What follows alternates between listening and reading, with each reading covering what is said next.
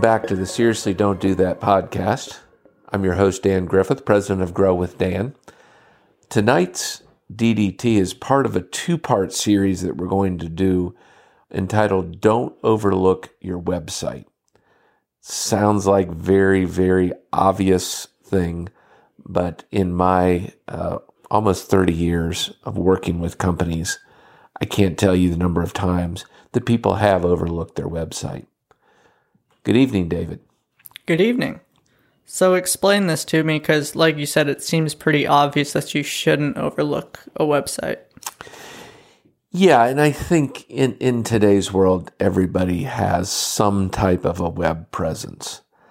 But honestly, for most companies, it's not effective because it's more like a yard sign on the internet, or even worse, a digitized product brochure and price book.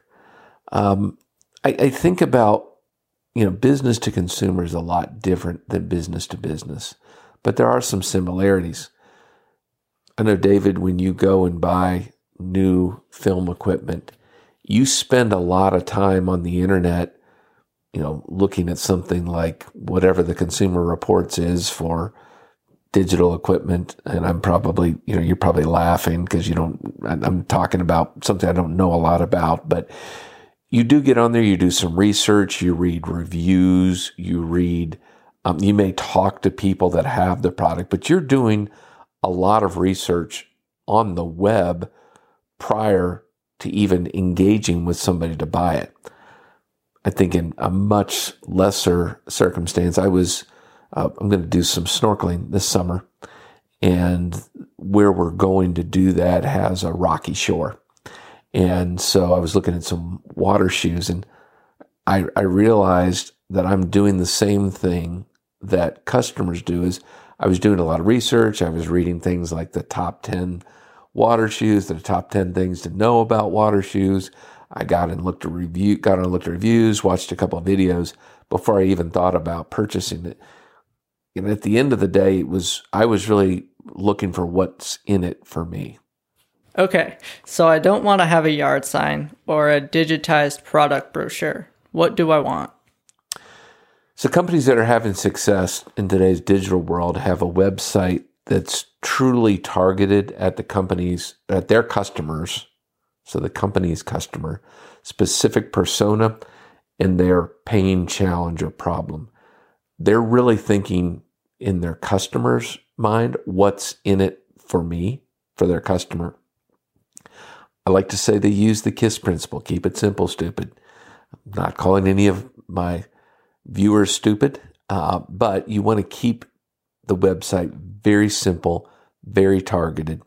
You want to have calls to action on the website that will generate expressions of interest.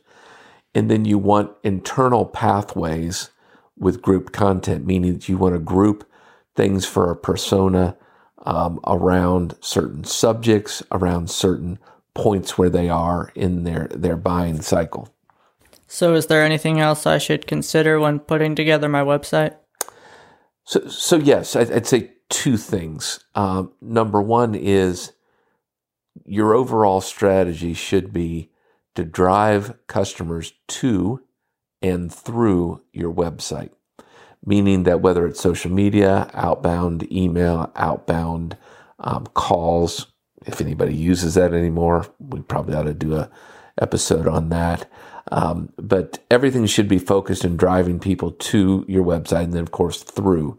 And we want to be aligned with the customer journey, which I think we'll talk about in part 2 of this podcast. The second thing that I really encourage my customers to do is include chat on your website. That there's a whole school of thought about why that's bad, probably not a whole lot as to why it's good, but interacting with your prospect at the time when they're thinking about your product is important. We don't want to be creepy. We don't want to jump on them as soon as they get on the site.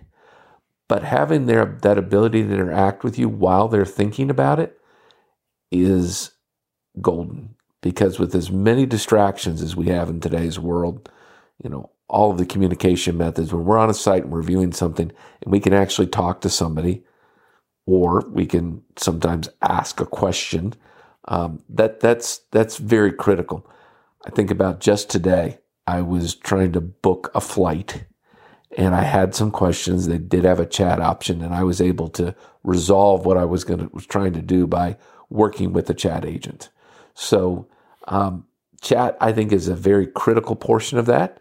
And I think it's something you should always consider as you think about your website. So, David, that's all for part 1 of Don't Overlook Your Website.